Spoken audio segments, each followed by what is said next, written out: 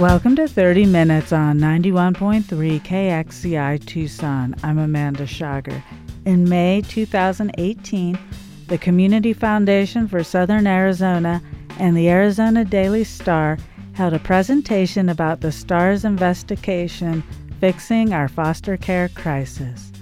Members of the Star's reporting team discussed their foster care research in Arizona. They also discussed which cities and states are doing a better job of keeping families together and ultimately what Arizona can learn from others to fix our foster care crisis. The Arizona Daily Star, with support from the Community Foundation for Southern Arizona and the USC Annenberg Center's Fund for Journalism on Child Well-Being, investigated how Arizona came to have one of the nation's highest rates of child removal, and how we can help keep kids at home by helping at-risk families break generational cycles of trauma, neglect, or abuse. 4 Star journalists talked with more than 100 local, state, and national leaders in reform over the past year. They visited 6 U.S. states to see what programs are working to support families at home, transform child safety agencies, and guide children and families to a healthy future. In part 2 of this 2-part 30-minute series, reporter Perla Treviso will speak about her work, which shows the specific challenges that families of color and immigrant families face. Arizona Daily Star editorial page editor Sarah Garrick-Gasson will share what she learned in Michigan and California, where programs successfully serve clients over the long haul. Finally, we'll hear excerpts from young people who have experienced foster care. Good morning. My name is Perla Treviso. I'm the border and immigration reporter for the Star, and I was asked to participate in this team to make sure that we cover as much of the community as possible. So while my colleagues focused on the broader community, I was tasked with focusing on the communities of color, the immigrant communities, the refugees, and it's not to say that they necessarily do not face the same challenges as the community at large, but they have added challenges that can put their cases, can complicate their cases even further, and that can result in kids staying in foster care longer than needed or parents losing their rights unnecessarily. So in Arizona, about 60% of the children being removed from their homes are children of color, and that's roughly about the same percentage of children of the overall population for children of color. 2 groups are particularly overrepresented, and that's African American and Native Americans. In Arizona overall, Hispanic children, it's not that they're necessarily overrepresented, but they represent the largest share when you break them down by ethnicity. And there's research that over and underrepresented can have its challenges. It can be that, people are not coming in contact with the system. It can be that they're being left in dangerous situations. It also varies by generation and country of origin, so it's not as clear-cut to say there's no issue with Hispanics because they're roughly the same share of the population. And Hispanics are also the largest and fastest growing demographic in the state. So even if they're not overrepresented by this measurement, it should matter what's happening to this group because they're going to make up the largest share of children in Arizona and in communities like Tucson. One thing, so as I started reporting this, I'm new to child welfare. I have written about this periodically, but it's not something I focus on. And so as I start researching and talking to the sources of my colleagues, one thing that I quickly realized is that there was not much conversation going on about these communities.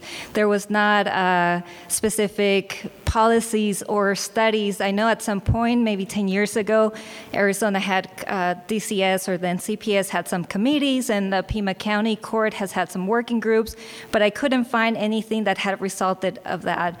I found references to these groups, to papers, but there hadn't been any formal studies about what was going on with these groups. There were no initiatives to then figure out where in the process are we seeing disparities and disproportionalities. And it's not only with the child welfare system. There was a recent report for Race for Results that children of color in general in Arizona and in the country are lagging behind with educational attainment, have higher poverty levels. They live in neighborhoods where they have less resources, and as they said, it's all interconnected. So the child removals and the poverty and education, it goes hand in hand. So there was no data. DCS, well, they made experts and officials available for my colleagues. They never responded to my interviews requests, so I never got to talk to them specifically about what they're seeing, what trends, how they're addressing the issues. Well, there was a lot more data for the overall population or the delinquency side at the courts. There was hardly any data broken down by ethnicity or race, by the dependency side. So even though this is solution, I think here in Tucson and Arizona, when it comes to children and communities of color, we're starting even we have to take a step even further back to figure out where the problems are, where the disparities are happening in the system, at what part of the process. So we need to first identify what the problems are and where they are before we can come to solutions. But Emily went to Allegheny County, and they also had a big disproportionality problem, specifically with the African American community. And so one of the solutions that we highlighted for my part is actually from Emily's, and they start by looking at data. I think data is key, not only with communities of color, but with the whole child welfare system that we looked into as part of the broader project. So they first start looking at data, figure out where the overrepresentation of minorities was happening. They worked on educating caseworkers and juveniles. I said the solutions do not necessarily have to be different for communities of color, but you do have to add that to have that additional education and training and be sensitive and know the communities you're working with, that not every community is going to receive the information the same way, not every community needs exactly the same way, the services the same way. So they were educating case workers, juvenile court.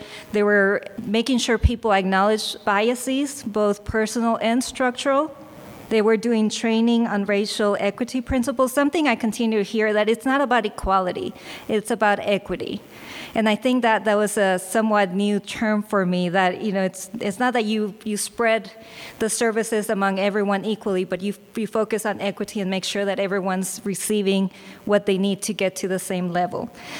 And they were using a disparity index to evaluate progress. And I think that goes back to the whole evidence base. It's not just enough to do research and put a program there and say it's solved, but to have a way to measure progress and identify what's working, what's not working, and be able to adjust that. Another of the solutions came from California. Patty and I were also recipients of a fellowship from Annenberg. And we kept hearing, we did roundtable discussions with foster care service providers, stakeholders, and we kept hearing that Tucson has a lot of nonprofits, especially for a city this size. There's a lot of people wanting to do good, people wanting to provide services, but that they often operated in silos. There were, 2-3 groups doing the same thing and not communicating, or And so there was, how can we work better together? How can we collaborate? And of course, one of the issues is funding, because a lot of the times you're competing for the same sources of funding. So I want to sell my program because I need this funding. And so there's at times very little incentive to work together. And so in California, they took us to a place called the Magnolia Center. And it works two ways. So one aspect of it is a building. It's a beautiful building, very modern looking, where you have different agencies operating out of that same building. So you have a health clinic, you have a bank or a credit union, you have literacy programs, you have early childhood education, and so they all pay rent based on the square footage they're using, and they, a family walks into a building. The LA County has child welfare services, child support, and something else. So, a family can walk in, go to the clinic, go to the bank, take English classes, take their kids to early preschool. And then broadly, because not everyone can work out of the same building, they created this system called CareLink or something like that, where they use a 211 service and they share information. So if a family comes to me, I input the information there, and then you can see if the family came, what services I offered, and then I pass them on to this other organization, and they write in there what services they offer and what's the result. So agencies can kind of track what's happening with the family and make sure that they did receive the services and how they can complement that and serve the whole family as opposed to work piece by piece. And they They all signed an MOU because there's privacy concerns, and that was one of the things that we got from our roundtable discussion. How do you make sure that the family's privacy and information is not compromised? So this could be a model that could work here in Tucson. There's a lot of groups that want to work together. There's a lot of roundtable discussions. There's a lot of breakfasts and lunches, and but how do you move beyond that? And I know there's some possibility of buildings here where if there was the interest, a group of you could come together and maybe see if that could be a model for different neighborhoods in the city, because transportation is one of the biggest issues for these families, or if they work 3 jobs, how do they get to all those different appointments when they have to take a bus that takes them 3 hours and then take off time from work? So that was something that we looked into and we presented in the story, and I have more information on that and can connect them to the place there. And maybe it's not exactly a Magnolia place, but it could be used as an idea of something that could apply here in Tucson. And another solution actually was from right here at home. One of the issues that we've been seeing, and because there's no data, it's hard to gauge how big of the problem is, but is what happens when a parent gets detained, someone who's here in the country and documented, gets detained by immigration or deported. And although from the stories I'm hearing, it's not necessarily that, ICE, Immigration Customs Enforcement, arrest the parent and then the kids automatically go to child welfare or CPS, now DCS, but it's more the issue that they face the same problems that the community faces. So let's say a parent gets detained or deported, and then the single mother that's left has a drug addiction problem, or then remarries or gets with someone else and there's a domestic violence issue, or now there's no income and she gets into trouble. I mean, the same issues that apply to the community at large, but then what do you do as a caseworker if you can't communicate with the parent, if the parent is in detention and you don't know about immigration law and you develop a case plan that the parent might not be able to follow to begin with? Or how do you work with 2 different governments? How do you make sure that parents can do visitations when they're across the border? And so a couple of years ago, a group of advocates, child welfare workers, social workers, judges, Judge Quigley is very involved in this project, got together and formed a transnational committee.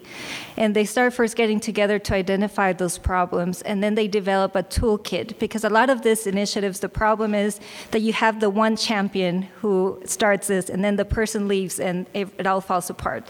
So they develop a toolkit to educate. They're educating judges in other parts of the country. They're training child welfare workers. They're training advocates and people. So this is a model that started here in Pima County. So solutions don't always have to be in California and Washington and other places, right? Sometimes the solutions can be found at home.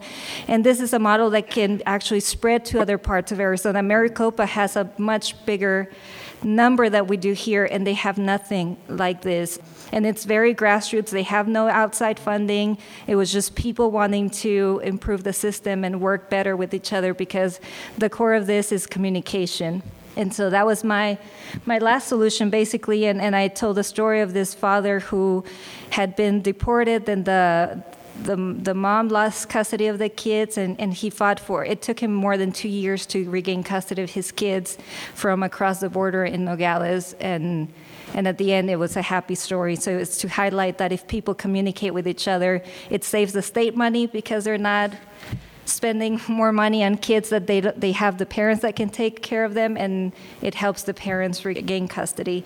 And so at the end, what I want to conclude with is that when we think of immigrant communities, when we think of refugees, when we think of communities of color, it's not that they're more prone to be abusive or neglectful towards their children. It's just that they might face additional challenges that can complicate their cases, and we need to identify what are the issues to be able to solve them. Thank you.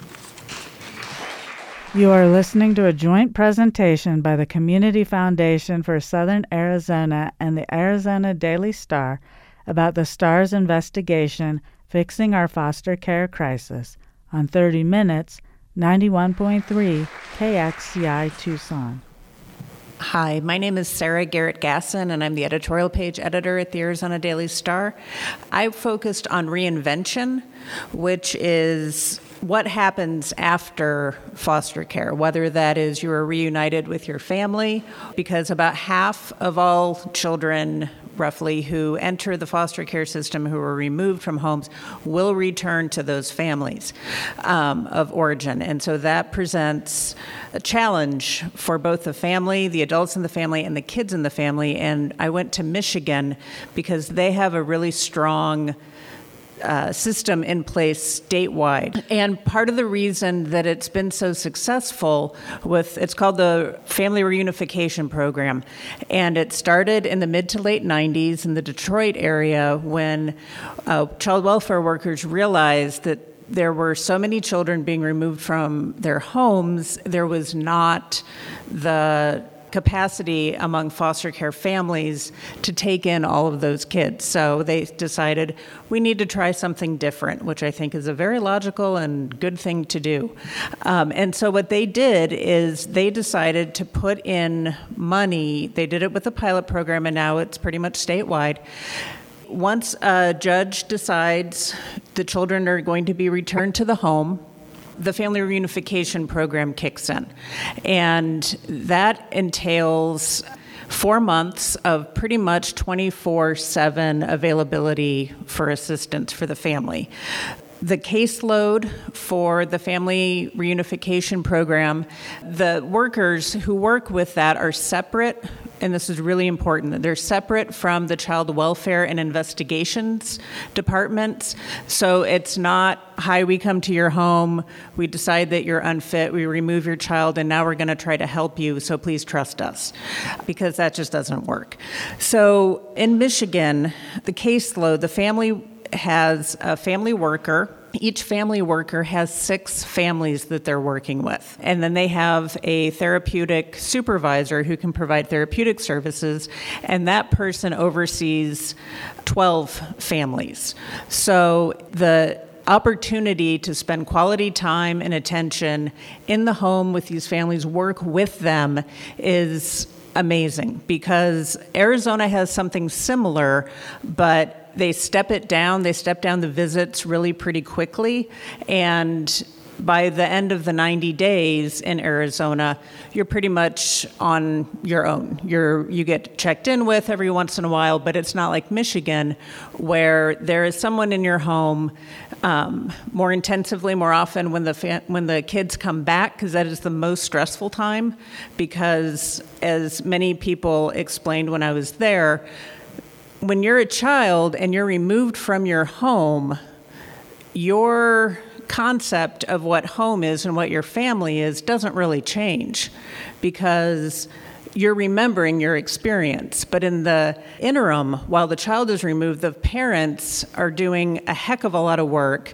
They have services, they're working on possibly addiction programs, they're working on parenting skills. And so when the children are returned to the home, the kids are expecting it to be like it was, and the parents are trying their darndest to be better at whatever it was that led to the situation to begin with. And so those don't always go together really well and very easily. So they have found that some of the most stressful times when kids are at risk of being removed from their homes is right at that point of reunification. So in Michigan, they step up the interventions, they step up the visits with the therapeutic caseworkers, with the family workers, and it's something that has done tremendously well in Michigan. And because we always like to talk about money when we're dealing with the legislature, because things need to be not just make sense and be helpful in a human and societal way, but also we need to talk about dollars spent wisely. In Michigan, it costs about $30,000 per year to have a child in foster care, in the foster care system. It costs $6,700 for a family to be in the Family Reunification Program. So just think about that. If you can keep a kid from being removed and rejoining that group of foster children, it pays off in so many different ways. And that was a lesson that I really took from Michigan that I think Arizona really needs to pay attention to. You can tell that I'm on the editorial side of things since I'm pontificating about what I think should happen. But it's based in the research and what we learned. So for reinvention, aging out, these are children, youth who haven't been adopted, they haven't gone to a kinship placement, they are older and more established, probably in the system. They've probably had multiple placements, and they're turning 18. And as one of the youth that we'll see in the video shortly said, it's supposed to be we turn 18 and we're supposed to be magically on our own and be a functioning adult and know how everything works and have all these skills. But the catch-22 for youth in that age group is if you're growing up in the foster care system, you don't get to make decisions for yourself. You don't get to have those sort of nights when you go out and you come home a little late and there's some consequences, but you're learning from your mistakes. You're making decisions. You're deciding what you want to do, what you want to be, and how to have increased responsibility. Because the youth that I spoke with at this program in California called First Place for Youth, centered in the Oakland area, they were saying it's not like you turn 18 and everything, all the answers are known. I mean, it's kids from situations they've never been in a place on their own. They've never really had the experience of having their own room necessarily, of making a decision that might not be the best, but not having the consequence be you came home late or you talked back, so we're moving your placement. Because so it's youth finding their way when they're 18. In Arizona, we were one of the earliest states to extend foster care eligibility to the age of 21, which is really good, except you can imagine if you're growing up in the system and you turn 18 and you have the option of not having to deal with caseworkers and not having to deal with all of that anymore, it sounds pretty appealing. And so between 700 and 800 youth age out, meaning they turn 18, of the system every year in Arizona, and about half of those will stay till they're 21. It's entirely voluntary. They're basically signing up, yes, I want to keep receiving services.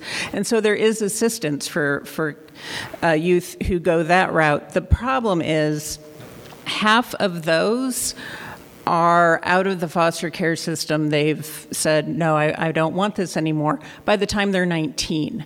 And to re-enter the programs in Arizona, you have to have a job or be going to school. You have to meet these benchmarks that if you're on your own without the skills and the resources, you're not going to have a really high chance of being able to meet those benchmarks to get back into the system to help you get back on your feet. At First Place for Youth, they focus on what they call kind of a Titanic approach, which is pulling people into the lifeboat. They do assessments on the youth when they come in, and the higher risk you are, the more chance you have of being accepted into the program when there's room. Because they've realized that roughly a third of youth who've been in foster care will experience homelessness as adults once they're 18, and that 50% of youth in foster care don't graduate from high school, and 99%, let's flip that around, only 1% of kids who've been in foster care will graduate from college, which is just stunning. So at First Place for Youth, they're in 5 California counties, and the system in California is county run, so it's different, as my colleagues have said, than the Arizona system where we have the state bureaucracy. But they focus on getting a youth into an apartment first, get that stable home, and then they work with caseworkers on education and employment skills. And their big focus at First Place for Youth is data, because they like to say success is not measured in hugs, because you can feel all the warm, appreciative feelings that come with a personal connection, but it sounds cold, but if you don't have the data and that youth leaves your program and isn't equipped to focus and deal with life outside of that, then you haven't really succeeded. You might feel great about it, but you're not really helping. So they keep track of everything. They know if you come in and you have 8th grade level, roughly, skills in math and English, you will be able to get your GED. So if a youth comes in below that, their focus is get them up to that 8th grade level, because then statistically they know they have a much higher likelihood of passing the GED and moving on in their education. So everything is kept track of. Everything is open for people to see in the system. The youth know about the finances. They know where the money is coming from, and they know that everyone is there to help them, but that they also need to be invested in it and work on it on their own. And one important distinction with the First Place for Youth approach versus what we do in Arizona is, this happened with a couple of the young women I spoke with. If you are 18 and you sign up for it, or you're accepted in the program, and you just don't have your act together, things are not going well, you think you're great on your own, and you decide, I'm done with this, I'm leaving the program, you can come back. So you do get a second chance and a third chance.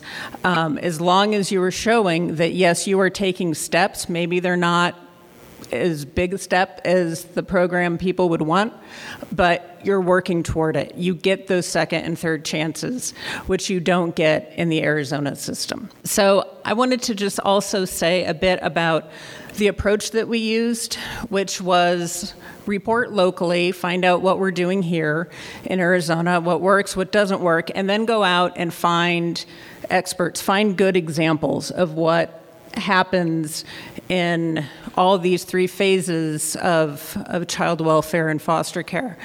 And then go do some research, visit, talk, learn, and then bring those back and figure out how to share that information with people here. So, because we tend to always get very isolated, we know what's happening here, what's not happening here, and we either think, we know what we're doing, we don't need help, or things are so awful here, it can never be better.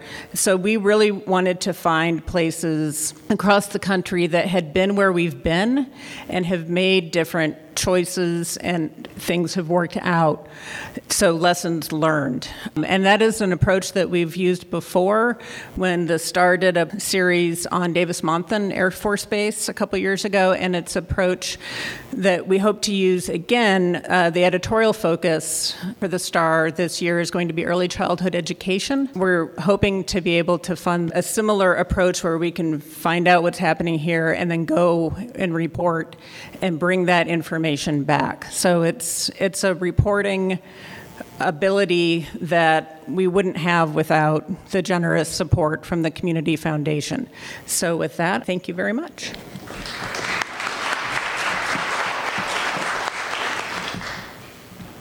When I first got into group homes, I was constantly getting attached and, being ripped away from these people who I just got attached to. I've been in foster homes, I've been in group homes, I've been in residential treatment centers. I felt unwanted. You don't really have anybody. At one point, I had 32 different diagnoses and was taking 12 different medications. I've been on meds since I was 4. It made me feel numb. They weren't addressing my trauma or how I've been through, why I was so upset, why I couldn't form any attachments. It seems like people are against child abuse, when you're a child, but when you grow up, society basically tells you to get over it. We'll have to leave it there. You've been listening to a joint presentation by the Community Foundation for Southern Arizona and the Arizona Daily Star about the STAR's investigation, Fixing Our Foster Care Crisis, on 30 Minutes, 91.3 KXCI Tucson. Our speakers today were Community Foundation for Southern Arizona President and CEO Clint Mabey, Arizona Daily Star editor Jill Jordan Spitz, reporter Patty Matchler and reporter Emily Bregel. This is part 1 of a 2-part series. You can read more on the Arizona Daily Star's website at tucson.com. You can find this and all recent episodes of 30 Minutes at kxci.org. Thank you for listening. I'm Amanda Schager.